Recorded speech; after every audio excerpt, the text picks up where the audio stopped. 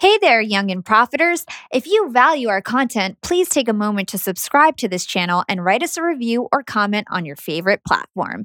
Thanks in advance. You're listening to Yap, Young and Profiting Podcast, a place where you can listen, learn, and profit.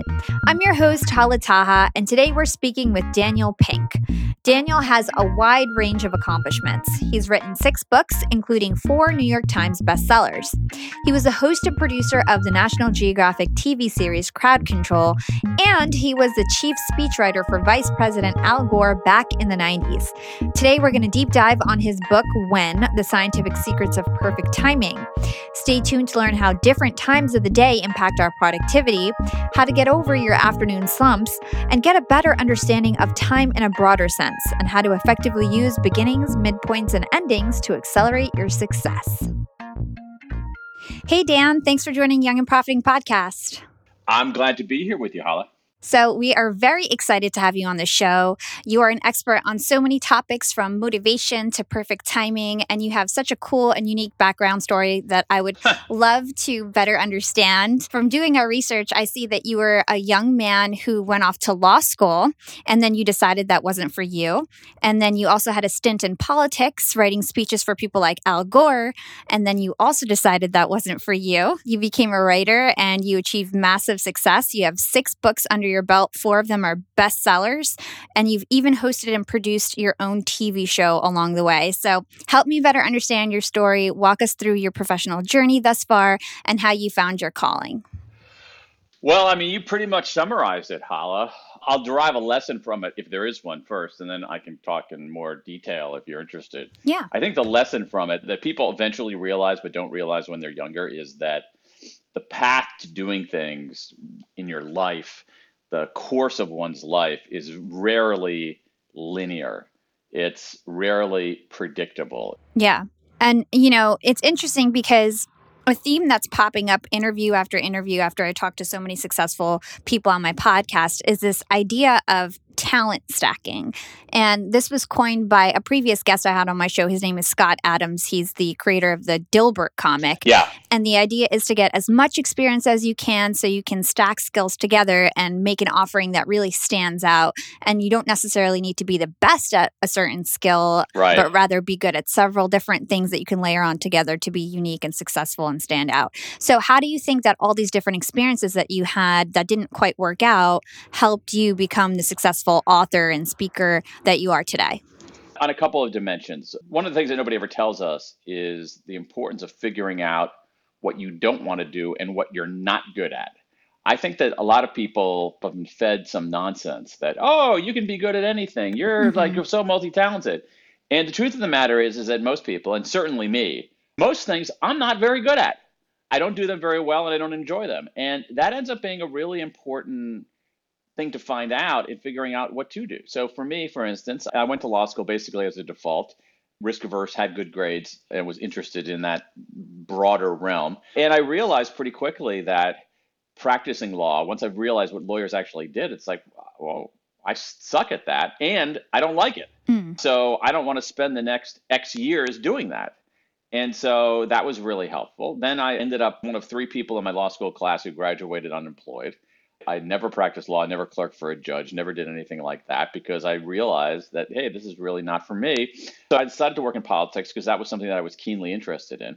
I became a speechwriter in a very haphazard way. I didn't set out to do it. I just fell into it in some way.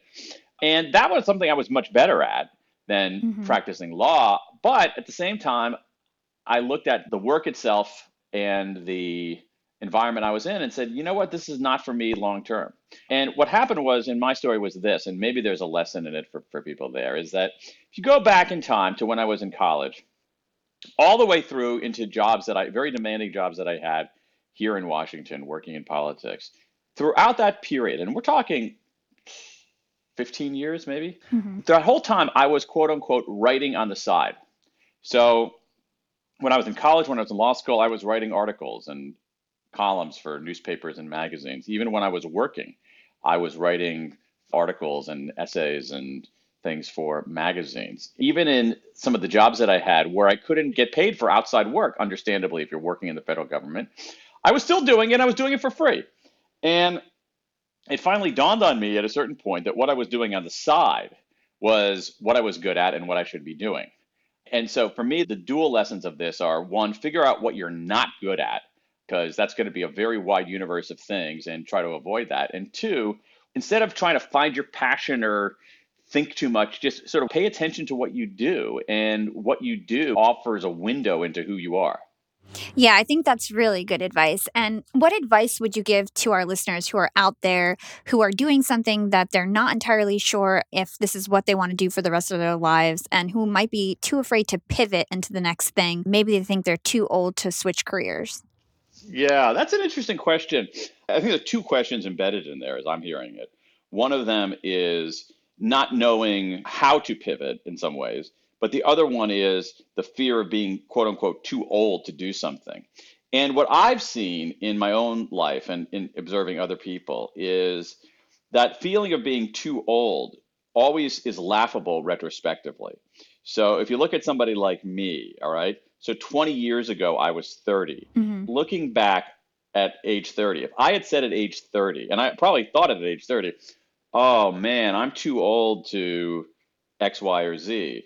Looking back on that right now is laughable. Like I would laugh at my earlier self. Yeah, And I think that me at 70 would laugh at me today. Imagine me at 70 looking back at me today saying, oh, I'm too old to, I don't know, write a play. I'm too old to produce a television commercial, whatever. hmm, I think 70-year-old me would look back on me today and laugh again. So I think that's a way to think about that. Leaving aside things that require massive physical prowess, all right? So at age 50, the odds of me playing in the National Basketball Association are remote, totally. right?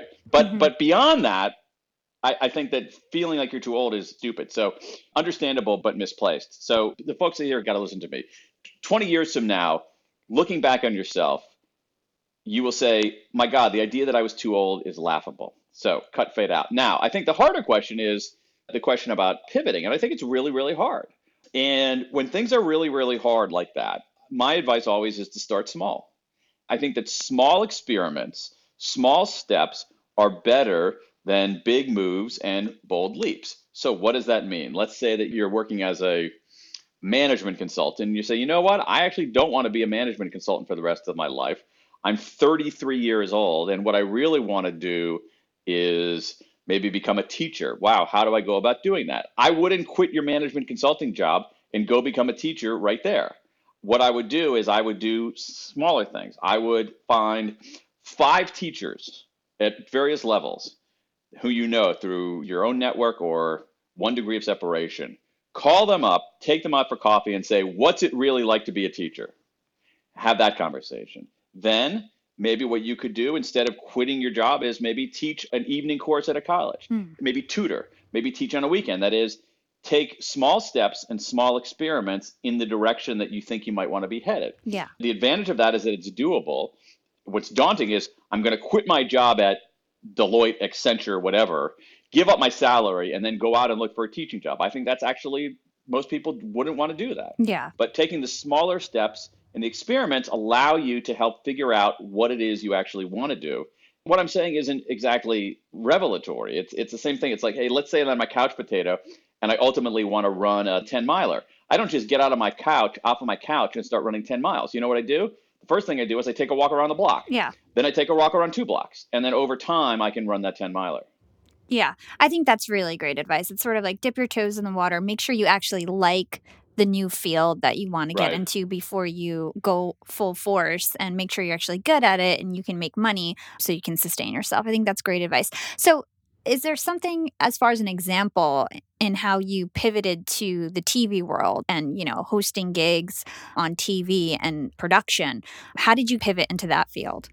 Well, you know what? It was a very similar kind of story in that I started doing smaller things. So I would, maybe be a guest on a show and then a guest on another show and then a guest on another show. So that was part of it. And then among the people I met there, I would say, hey, can I call you up and get 15 minutes of advice Mm. on Like, what does it mean to make a TV show? What does it mean to produce a TV show? What are the kinds of things that I need to know about that? And so get advice from people. What's it really like? And I think you said something really interesting, Hala, a moment ago about the importance of understanding whether you really like something. And I think that's so important. And what we have here in many cases, and I've seen this, I've fallen prey to it myself, is that we have this imagined notion of what it's like to be X, what it's like to be an accountant, what it's like to be a TV producer, what it's like to be a newspaper reporter. We have these imagined notions of it, but our imagined notions of it are rarely wrong. And so one of the things you have to do is you have to figure out what's the ground truth of being all those kinds of things. So what does it mean to spend time on a TV show? And one of the things that I learned in doing that kind of just talking to people about what it's really like is that it can be enormously time consuming. It's not very lucrative. So you have to say, okay, am I willing to spend a lot of time and actually not make much money directly and also suffer the opportunity cost of, doing that rather than something else? And that's a really important factor to consider. So I also started making small videos of my own, basically as an experiment, as a way to say, what is it like to talk into a camera? How do you tell stories in the video medium rather than the print medium? So once again, it's the same general principle. Small steps, small experience, get the quick feedback, iterate again. I really like that. So let's get into our main topic of the show. I really want to get into all your research and insights regarding time. Originally, I was going to also go into motivation and all these other things that you talk about, but really you have so much good content and useful and actionable insights on time that I just want to focus on that. And then maybe we can have you on the show again to talk about motivation. So your latest book came out this year and it's called When: The Scientific Secrets of Perfect Timing. So what was your motivation behind writing this book? Frustration more than anything else. I was frustrated because I was making all kinds of timing decisions in my own life. So I'm talking to you from my office in Washington, D.C. My office is a refurbished garage behind my house. So every day I come out here and I make decisions about when to do things. When in the day should I do my writing? When in the day should I do my interviews? When should I exercise? More broader episodic questions of timing, akin to what we were talking about before. When should I start a new project? When should I start an experiment? When should I abandon an experiment that's not working? And I was making these decisions in a very sloppy way. That was frustrating to me. I wanted some guidance in how to make these decisions. I looked around for it. It didn't exist. And that got me curious about whether there was any research on this question of timing, because the last several books I'd written had looked at different bodies of social science to say, what does it tell us about the human condition and how can we apply some of those insights in our work and our personal lives? And so I started looking around to see if there's any research on timing. And there was a huge amount, more than I ever imagined, except it had this peculiar quality to it. It was splattered all over the place. So there was research in social psychology and in economics, but there was also research in microbiology. There was research in an entire field called chronobiology. There was research in linguistics and anthropology and in many of the medical sciences. And it was curious to me is that all these disciplines were asking very similar questions, but they weren't talking to each other. So I said, if I can stitch together the findings from these disparate disciplines, maybe what I can do is reveal some of the evidence-based, scientific-based ways to make better, smarter decisions about when to do things during the day, when to do things to some extent during a year, when to do things during a life cycle, and even things more episodically about, what's the importance of beginnings? What are the importance of endings? What are the importance of midpoints? How do teams coordinate in time? So out of that frustration turned to curiosity. Curiosity turned to 2 years of a lot of research, and then that in turn turned into the book. Yeah, the book is jam-packed with so much useful information. And it's really funny how we don't really consider the issue as when as seriously as we take issues of what, and really thinking about when we should make certain decisions, what time of day we should do certain work is really interesting. So I think my listeners will find a lot of value in this. So let's begin with how the different times of day impact our productivity. You say that time of the day explains 20% of the variance of how people perform, and our cognitive abilities change during the 16 hours or so that we're awake. And in your book, you outline 3 stages of the day everyone goes through in terms of performance. You say it's peak, trough, and recovery. Could you walk us through these stages and explain Yep. what type of work is best suited for each? Great. So you got it exactly right. The big idea here is that our brain power doesn't remain constant over the course of a day. It changes. It changes in material ways. And the best time to do something depends on really what you're doing. And so here's what we know. What we're looking for here is something that psychologists call the synchrony effect. What you want to do is you want to line up your type, your task, and your time. Your type, your task, and your time. Now, by type, I mean something called chronotype, which is a term from the field of chronobiology. Chronobiology, chronotime, biology study of life. It's a long-standing field of research, spawned a few Nobelists. And what chronotype is the scientific way of talking about, are you a morning person, are you an evening person? And what we know is that about 15% of us naturally wake up early and go to sleep early. We're larks. Yep. About 20% of us wake up late and go to sleep late. We're owls. And then about 2/3 of us are in the middle. Oversimplify a tad, but oversimplification in the name of clarity is, let's think about the world of owls and non-owls. Owls and non-owls. So about 80% of us move through the day in precisely the order that you said: peak, trough, recovery. Peak early in the day, trough in the middle of the day, recovery later in the day. And so here's what we know. During the peak, which for 80% of us is early in the day, for owls, it's much later in the day. For owls, they hit their peak early evening, mid-evening, late evening. Very, very different chronotype, different way of moving through the day. During our peak, that's when we're most vigilant. And vigilance means we're able to bat away distractions. So during the peak, we should be doing what psychologists call our analytic work, which simply means work that requires heads down, focus, and attention. Writing a report, analyzing data, carefully going over the steps of a strategy. That kind of work we do better during the peak, which for most of us is early in the day. Now, during the trough, that's mid to late afternoon. That's a terrible time of day for people. There are huge decrements in performance. We see it in studies of students performing on standardized tests. We see it hugely in the healthcare arena, where doctors and nurses perform very, very differently at that time of day versus earlier in the day. We see juries making different decisions when they deliberate that time of day versus earlier in the day. So during the trough, we want to do stuff that doesn't require a massive amount of brain power or creative thinking.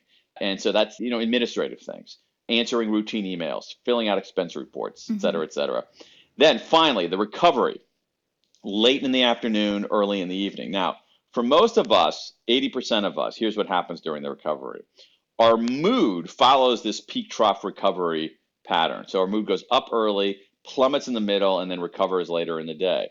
So late in the day, 80% of us have rising mood, and we have lower vigilance, though. So we're in a good mood, but we're not as vigilant as we were earlier in the day. That is actually a very potent combination for cognitive tasks that require some kind of looseness. So solving non-obvious problems, iterating new ideas, brainstorming is a good example of that. You want to be a little bit looser.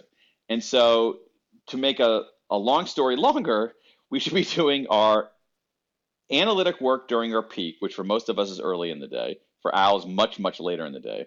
We should be doing our administrative work during the trough, which is the early to mid-afternoon for almost all of us. And then we should be doing our insight work, as psychologists call it, iterative, looser, creative, brainstormy kind of work late in the afternoon and early in the evening. Yeah.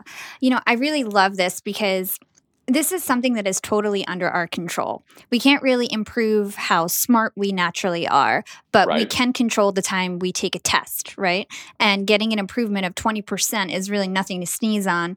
I really want to bring this lesson home to my listeners. So you have a very interesting story about how time of the day impacted scores in a Danish school. Could you share that? Yeah, no, that's a great piece of research. And it's not only a Danish school, it's a set of multiple schools throughout Denmark. And here's the story.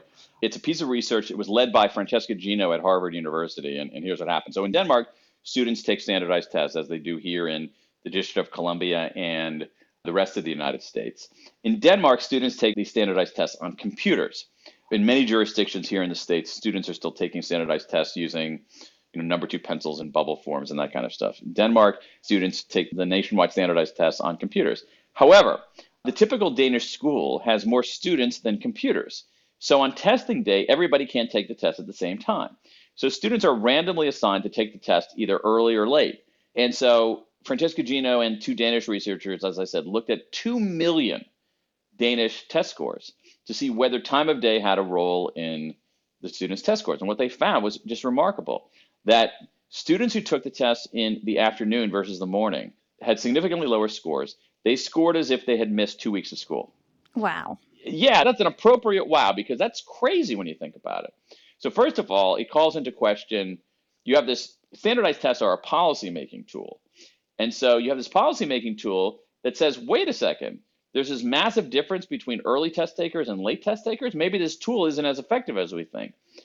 What's also alarming about that is, imagine if school or a teacher is going to make a decision about a particular student based on her standardized test scores. What if that student had been randomly assigned to a different time of day? They might have scored differently. Yeah. And this is part of the point you made earlier, Hala, about it just like there's a massive amount of evidence showing our brain power does not remain static as the day unfolds. We perform differently at different times of day, and those differences can be significant. Yeah.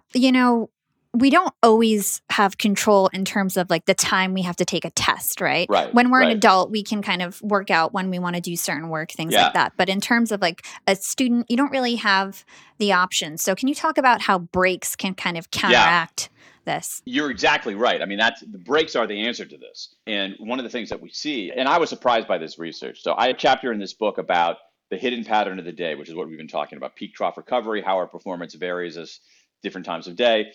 And I said, well, yeah, I'll write a little bit about breaks. And so as I outlined it, I said, okay, I'll do like maybe, 2 pages about breaks. And I started looking at the research and ended up writing an entire chapter about breaks because the research was so powerful and persuasive. And essentially what we know about breaks is this: we have woefully undervalued them.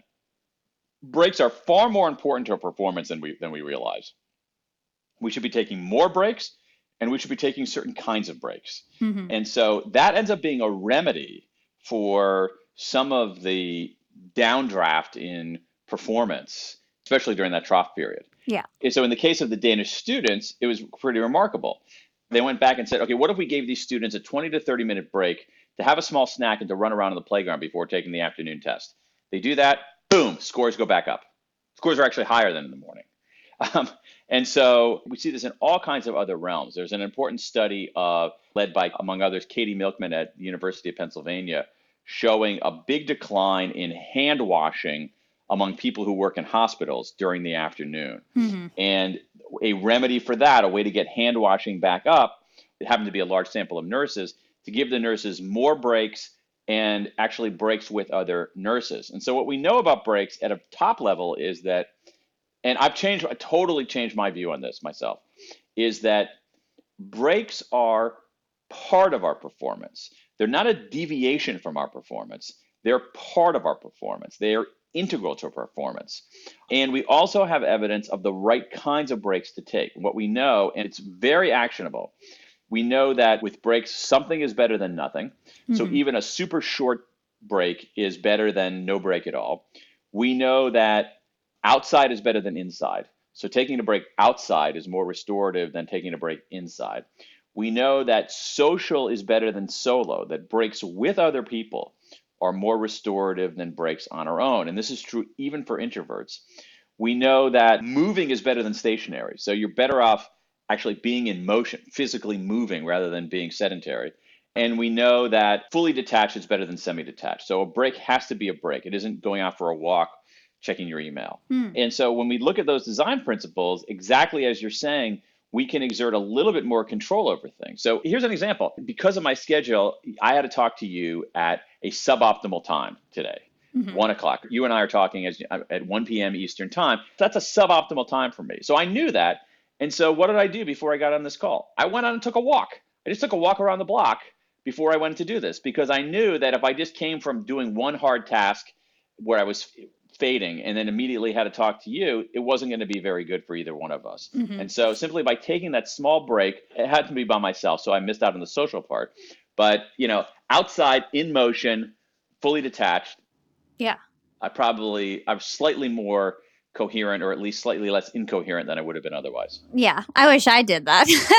because I'd probably be more on point right now. But as you're talking, the perfect break sounds like, taking a walk outside with your coworker for like 10, 15 minutes and not talking about work. So all my listeners out there, take that as a hint, start to schedule some of those breaks in your day and let your coworker know that like, hey, like I don't want to talk about work. Let's talk about something else. Because often, when you do take a break with your coworker, you end up just Yeah. venting about work, I feel like. Right, right. I think that's good. And the thing is like you still want to talk to your coworkers, like inadvertent contact where you're walking to the water fountain or to the bathroom or something. Hey, what are you working on? That's all good. But we have to be much more conscious about taking these breaks. And this is the thing. I'm your hallelujah chorus on that, Hala, in part because I have the zeal of a convert. Because I was someone who very rarely took breaks because I thought I would get more done if I powered through. I also thought in some weird puritanical way that it was morally virtuous not to take breaks, that I was a better person somehow for, denying myself a Yeah, break. And you worked harder that day. that's just total nonsense. Breaks are massively important. And if your listeners followed your guidance there and every day they took, as you say, a 10 or 15-minute walk outside with someone they like, I would be stunned if you didn't see some kind of uptick in performance. Hey, young and profiters, are you looking to level up your creative skills? Well, look no further because Skillshare has thousands of classes you can use to fuel your creativity and career. If you sign up at Skillshare.com/yap, you'll get 2 free months of unlimited access to all classes. You can become a master at graphic design, creative writing, social media marketing, audio production, and much more. I consider myself to be a marketing guru, but I'm always looking for ways to learn and stay on the cutting edge of my field. That's why I'm currently taking an awesome class on Skillshare that's called Storytelling 101. It covers the 4 C's of storytelling, which are character, conflict, context, and craft. I would highly recommend it for anyone looking to ramp up their storytelling skills. Join me on this new learning journey and give Skillshare a shot. Get 2 months free when you sign up at Skillshare.com/yap. There's no commitments and you can cancel at any time. That's 2 whole months of unlimited access to thousands of classes for free. What are you waiting for? Get started today by heading to Skillshare.com/YAP to sign up. That's Skillshare.com/yap. We'll put the link in our show notes. Yeah. So let's keep on this idea of afternoon slumps. To quote you verbatim, afternoons are the Bermuda Triangles of our day across many domains. It represents a danger zone for productivity, ethics, and health. Could you elaborate on this and just show us how bad afternoon slumps can be? Okay, so let's talk about healthcare because it's just a disaster. So I mentioned that we see big declines in hand washing in hospitals during the afternoon, but it goes well beyond there. So what we see is doctors are far more likely to prescribe unnecessary antibiotics in afternoon appointments versus morning appointments. There was just a paper that came out in the beginning of the fall that showed the same pattern with opioids. Doctors far more likely to prescribe opioids in afternoon appointments versus morning appointments. We look at things like anesthesia errors.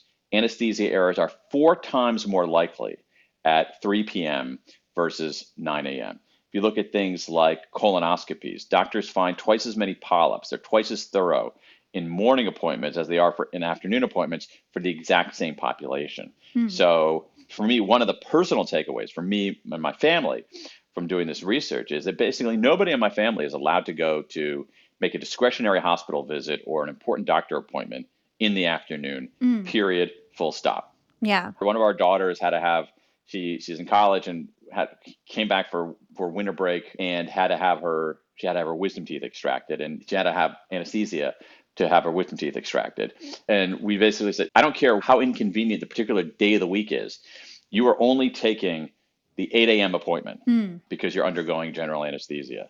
So again, it's exactly as you said earlier, Hala. We focus on what procedure needs to get done, but we discount the when. When are they doing it? And the when matters.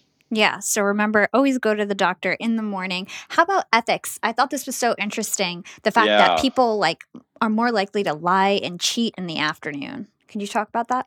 Yeah, what we see there is kind of interesting. There's some nuance on that one. Let me make a broader point here. So we talked about, for most of us, the morning is when we're most vigilant. Okay, we're most Hmm. vigilant. That is, what we're able to do is we're able to bat away distractions. We're less likely to take cognitive shortcuts of any kind. Hmm. So if you think about things like bias is a cognitive shortcut, cheating is a cognitive shortcut, right? And so what you see is that people make different moral decisions in the afternoon versus the morning. The researchers who uncover this call it the quote unquote morning morality effect. That is, because we're more vigilant in the morning, we're less likely to make ethical lapses. Mm. However, the nuance of this is that other researchers subsequently followed that up and said, yes, that's true for morning people and for a lot of people in the middle. But for owls, evening types, people who wake up late and go to sleep late, it's the reverse. Owls are actually more likely to make moral lapses in the morning than later in the day because owls are more vigilant later in the day. Mm. But again, think of this idea of cognitive shortcuts. There's a very alarming piece of research. It's an experiment where they did the following.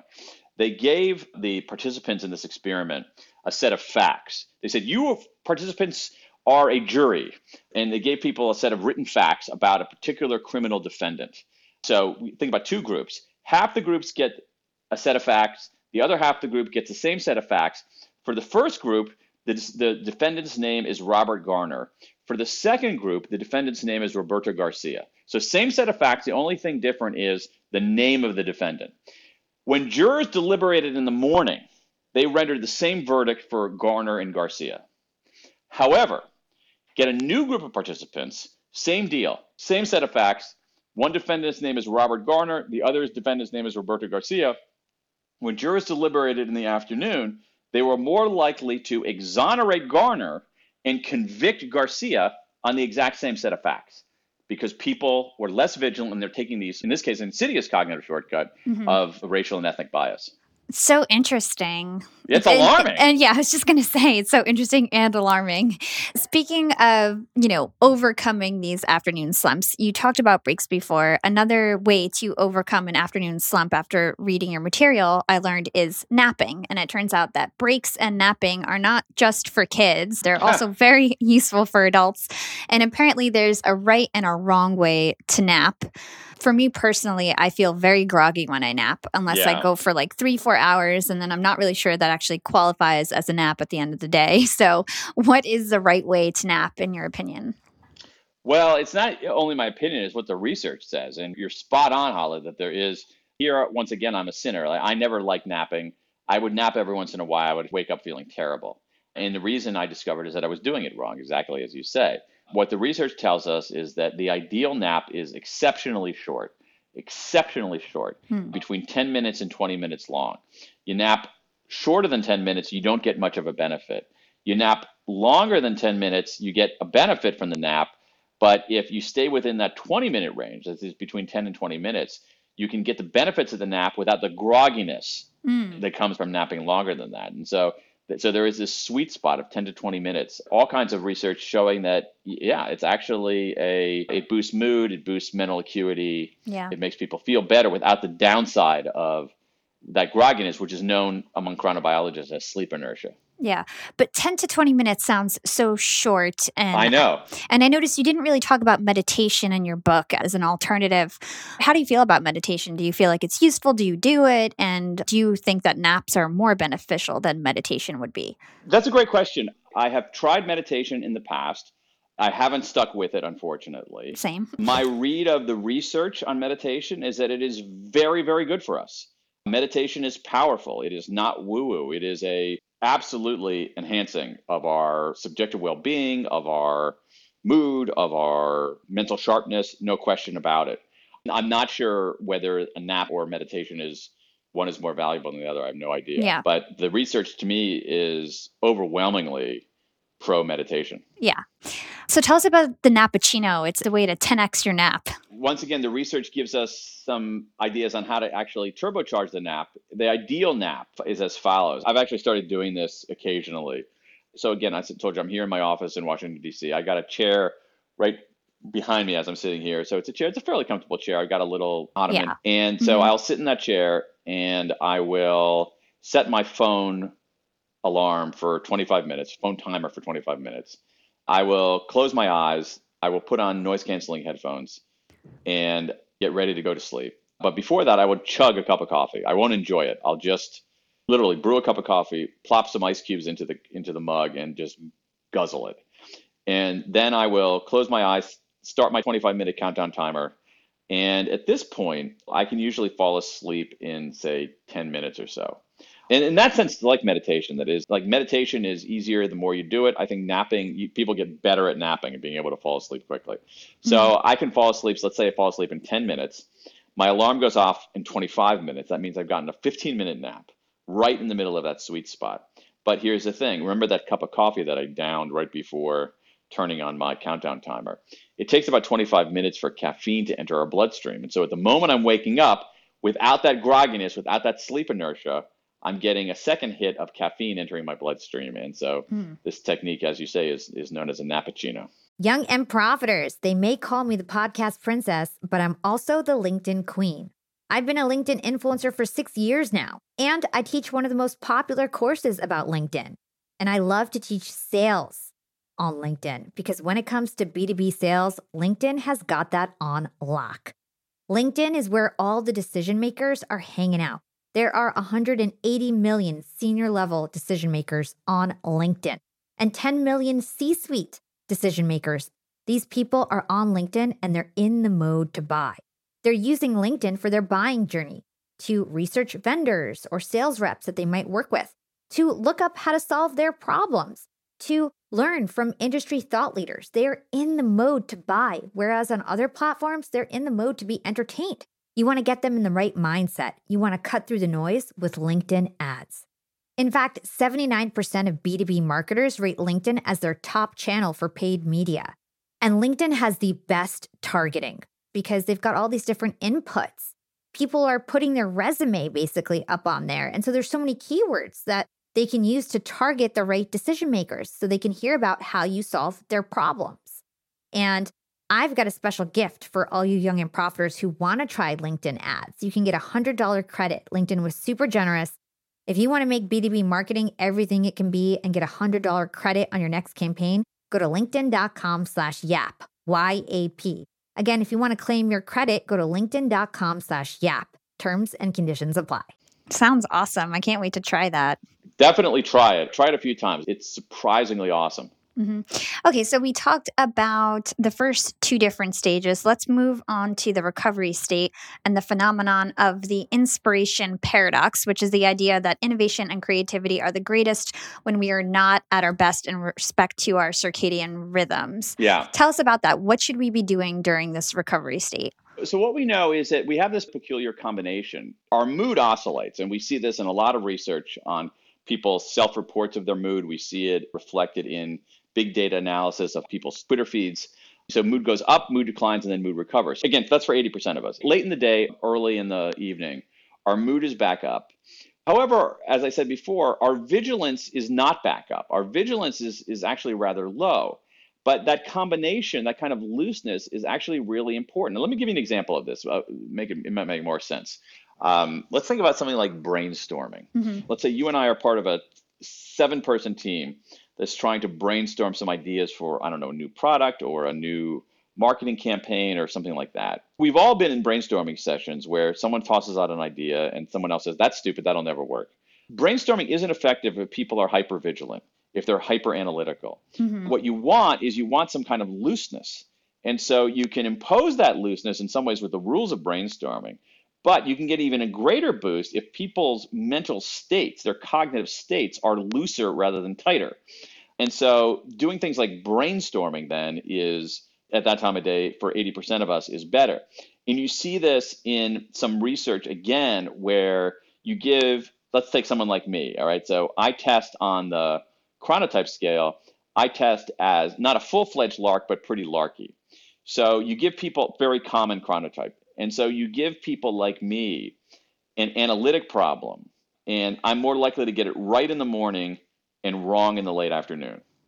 Okay? You give an owl that same analytic problem, they're more likely to get it wrong in the morning and right later in the afternoon. So now you give me a more creative problem, all right? A problem where you have to say, come up with 50 unusual uses of a brick or a paper clip or something that's about iteration, kinds of problems that don't bend to mathematical logic, the sorts of things that require aha moments and insight and divergent thinking. Someone like me is worse at that in the morning, but better late in the afternoon because I'm less vigilant, I'm less tight, I'm focusing more expansively, and I'm in a decent mood. So that's sort of the inspiration paradox. So for a lark like me, or a larky person like me, the paradox is that for creative, iterative kinds of things, I'm actually better off doing them later in the day rather than earlier in the day. From my understanding, it's also better to like work out in the evening, or workouts seem easier in the evening as well. So that's a great point too. So there are virtues of early exercise and later exercise, and it really depends on your goals. So morning exercise is better for some things. It seems to be better for weight loss. In fact, there's something literally that I read this morning showing that exercising on an empty stomach is actually better for weight loss and conditioning than exercising after eating. So morning exercise is better for weight loss. Morning exercise is better for habit formation. And I think that's a very pedestrian reason, is that people are more likely, I think, to get interrupted at 7 a.m. than at 5 p.m. Yeah. And then morning exercise, a great virtue of morning exercise is that aerobic exercise, but even strength training, gives you a pretty significant mood boost, pretty enduring mood boost. And so you exercise early in the day, you're going to get that mood boost for a long time during the day. You exercise late in the day, you get your mood boost, but you end up sleeping away some of it. So that's the virtue of morning exercise. Afternoon exercise is better for other kinds of things. So one of them, as you said, is people reported feeling less effortful. My hypothesis is that a lot of this is related to body temperature, because our body temperature changes over the course of a day. Our body temperature peaks in the late afternoon and early evening. So people find it less effortful. I certainly do. Yeah. It's better for avoiding injury. And I think that's the same reason, similar reason, that we're literally more warmed up. And also there's some interesting improvements in performance late afternoon and early evening. Our lung function is higher. Our hand-eye coordination is a little bit better. And there's some interesting improvements on speed late in the afternoon and early in the evening. So it really depends on what your goals are. Totally. Very cool. So let's move on to time besides just the hours of the day that we should be doing things. In a more broader sense, you also talk about beginnings and endings. So for context for my listeners, can you explain what social and personal temporal landmarks are and how we can use them to motivate us and construct better beginnings? Sure. So temporal landmark is as follows. Think about a physical landmark. So a physical landmark is something that exists in space that helps you make your way, right? So if you're trying to find something, you're trying to make your way from point A to point B, and you're looking for a particular landmark that says, oh, I'm close to point B. So the same thing happens in time, that there's certain dates that operate as temporal landmarks that help us make our way. In particular, there's a date, and this is also research done by Katie Milkman at Penn, whom I mentioned earlier. She found that the certain dates operate as a particular kind of temporal landmark, and that is what she calls fresh start dates. Those are dates where we basically trick ourselves and say, we open up what you can think of metaphorically as a fresh ledger on ourselves. So we say, old me always ate junk food, but new me, we were born on this day. Opening up a fresh ledger is not going to eat junk food anymore. And so what this means is that certain dates operate as those temporal landmarks, as fresh start dates. So this is why you're more likely to start a behavior change and therefore more likely to sustain it by starting it on a Monday rather than on a Thursday, by starting it on the first of the month rather than the 11th of the month. Those are social things. We all share. The first of the day of the month is the same for me as it is for you. The 11th day of the month is the same as it is for me as it is for you. But they're also personal temporal landmarks. So you're better off starting a behavior change, say, on the day after your birthday than 1 week before your birthday. But that's personal. Your birthday and my birthday, are probably not the same. Yeah. And so using these temporal landmarks can be a way to essentially reboot and make a fresh start. And then how about in a business setting? Like, how would you use a temporal landmark to motivate a team or, pivot after something happens? Yeah. So again, you can use something like the beginning of a new quarter to say, our last quarter wasn't that great, but here it is, a new quarter, day one of a new quarter, let's reboot and start again. Or you can use some kind of anniversaries, like, this company was founded 3 years ago on this date. We're starting year 4. This is a fresh start date. And so you can use those kinds of things to basically, I like to think of it as a reboot. The metaphor that the researchers use is this idea of, as I said, of a ledger. If you think about an old-fashioned ledger, Hmm. an old-fashioned print ledger, you turn the page and there before you is a fresh ledger, untainted by any of the things that have gone on before. You can write anew on that fresh ledger. So you can use, again, with businesses, shared, social, first day of the quarter, those kinds of things, first day of the month, but you can also use milestones within the company as well. This is all such great advice. So I really hope that everybody out there is absorbing it and will use it in practice. Let's talk about midpoints. They have very peculiar effects on how we do what we do. Can you talk about the different nuances and how midpoints can both stall us and stimulate us? Yeah, so that's exactly right. Midpoints have a dual effect. Sometimes they drag us down, sometimes they fire us up. And so sometimes when we get to the midpoint of something, we're sort of lose motivation, we lose interest, our motivation sags. Other times it has the opposite effect. So if you look at research on well-being over the life cycle, what you have is you have a U-shaped curve of well-being over the life cycle where people in their 20s and 30s are fairly satisfied, people in their 40s become less satisfied, people in their 50s are at the bottom of that U. It's not a midlife crisis, but it's a sort of a shallower U. But then people in their 60s, 70s, and 80s are far more happy than they were. So it's shaped like a U. So we see a dip in the middle of all kinds of things in people's adherence to standards, in their willingness to practice certain religious rituals, et cetera, et cetera. At the same time, what you see midpoints having, in some cases, a different effect on people.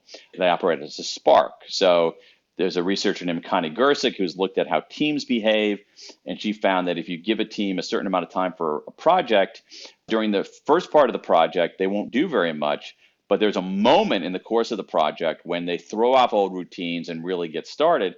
And what she has found in her research is that happens in an eerie way at the exact temporal midpoint. So you give a Hmm. team 31 days to do something, they start getting going in earnest at day 16. You give a team 17 days to do something, they start getting going at day 9. And so you also see research in analysis of basketball data showing that in general, the NBA at least, teams that are ahead at halftime are more likely to win the game. However, the exception to that rule is that teams that are behind by 1 point at halftime are actually more likely to win than teams that are ahead by 1 point. Hmm. And so I guess the lesson we derive from this is that unlike beginnings and unlike endings, midpoints are often invisible. We don't see them. And yet they seem to exert this kind of force on us. And so the key with midpoints is to be aware of them, to make them visible. And then once you do that, you can use them to wake up rather than roll over. And one way to effectuate that is to imagine that you're a little bit behind. Yeah. That's very interesting. And I could imagine like a project manager leading a team having like midpoint review, going like, Yes, here's all the things that we have left to do, right. and kind of like exerting pressure on the team, healthy pressure and stress to get Yeah, things done. yeah, and just saying, hey, we're a little bit behind. And the idea of being a little bit behind is really interesting because there's experimental evidence showing that if you take a midpoint of something and at the midpoint people are way ahead, they actually don't improve their performance. If they're way behind, they can become complacent and give up. But if they're a little bit behind, they really bring it during that second half. Yeah. Okay. We're starting to run out of time. I do want to just cover endings. So, how do endings typically impact our behavior? Oh gosh, so many different ways. Endings have a big effect on our lives. They have a big effect on our memory. So we're more likely we evaluate entire experiences based heavily on how they end rather than on the totality of the experience or the average of the experience. It's a very well-known phenomenon in psychological science. Endings can help us energize. So when we see the end of something, we end up kicking a little bit harder. So this is some intriguing research from Adam Alter at NYU and Hal Hirschfield at UCLA showing that people are most likely to run their very first marathon at ages 29, 39, 49, and 59, right when they Hmm. get to the end of a decade. Endings can help us in some ways focus on what's really important to us, that help us sort of edit our lives. And so what you see across the life cycle, this is the research of Laura Carstensen at Stanford, is that over the course of time, we end up starting out our lives with, say, not a huge number of friends, and then our number of our friends grows throughout the middle of our life. But then later in life, say 60 and beyond, the final third of Act 3 of our lives, we actually have fewer friends, which seems like a sad story, but Carstensen found that what's going on here is not sad at all. What it means is that people have essentially shed the outer layer of friends, the middle layer of friends, and instead focus tightly on that inner circle of friends, because that's a real source of meaning and satisfaction. So again, our lives are so deeply episodic. As you say, projects have beginnings, middles, and ends. Some relationships have beginnings, middles, and ends, right? And so the key is to be aware of the episodic nature of these things. Beginnings, as we discussed, have one effect. Endings have another effect. Midpoints, which are often invisible, have another effect. And so if you're aware of these things, you can actually make different decisions and use these forces, which we often don't see, to our advantage rather than be hostage to them. Totally. And to everybody out there, I would totally recommend Daniel's book, When. It is so interesting. We couldn't even cover all of it. There's so much more valuable information in that book. So I definitely recommend to go grab that. I always end my show with this last question. What is your secret to profiting in life? My secret to profiting in life? Well, I guess if I tell you, it's no longer a secret, right? It's an interesting question, Hala. I would say not being too concerned about what other people think. Earlier in my life, I think I was pretty concerned about what other people thought of me. And then I had a great revelation. I discovered what people thought of me. And the answer was, they weren't thinking about me. They were thinking about themselves. And that's liberating. If you stop caring too deeply about what other people think of you, I find that a source of great liberation. And too many people are trying to conform to what they imagine other people are thinking or evaluating them, when in fact, all those other people couldn't care less about what those folks are doing. I totally agree. And where can our listeners go to learn more about you and everything that you do? So you can go to my website, which is www.danpink.com. I've got all kinds of good, cool, free resources. I've got an email newsletter, videos, all kinds of groovy stuff. Awesome. I'll stick some links in my show notes so my listeners have easy access. It was so nice to speak with you. I think our audience is really going to enjoy this show. So thank you so much for your time. Thanks, Hala. It's been a pleasure. Thanks for listening to Young and Profiting Podcast. If you enjoyed this episode, don't forget to leave us a review or comment on your favorite platform. Follow Yap on Instagram at Young and Profiting and check us out at youngandprofiting.com. And now you can chat live with us every single day on Yap Society on Slack. Check out our show notes or youngandprofiting.com for the registration link. And if you're already active on Yap Society, share the wealth and invite your friends. You can find me on Instagram at Yap with Hala or LinkedIn. Just search for my name, Hala Taha. Big thanks to the Yap team as always. Stay blessed, and I'll catch you next time. This is Hala signing off.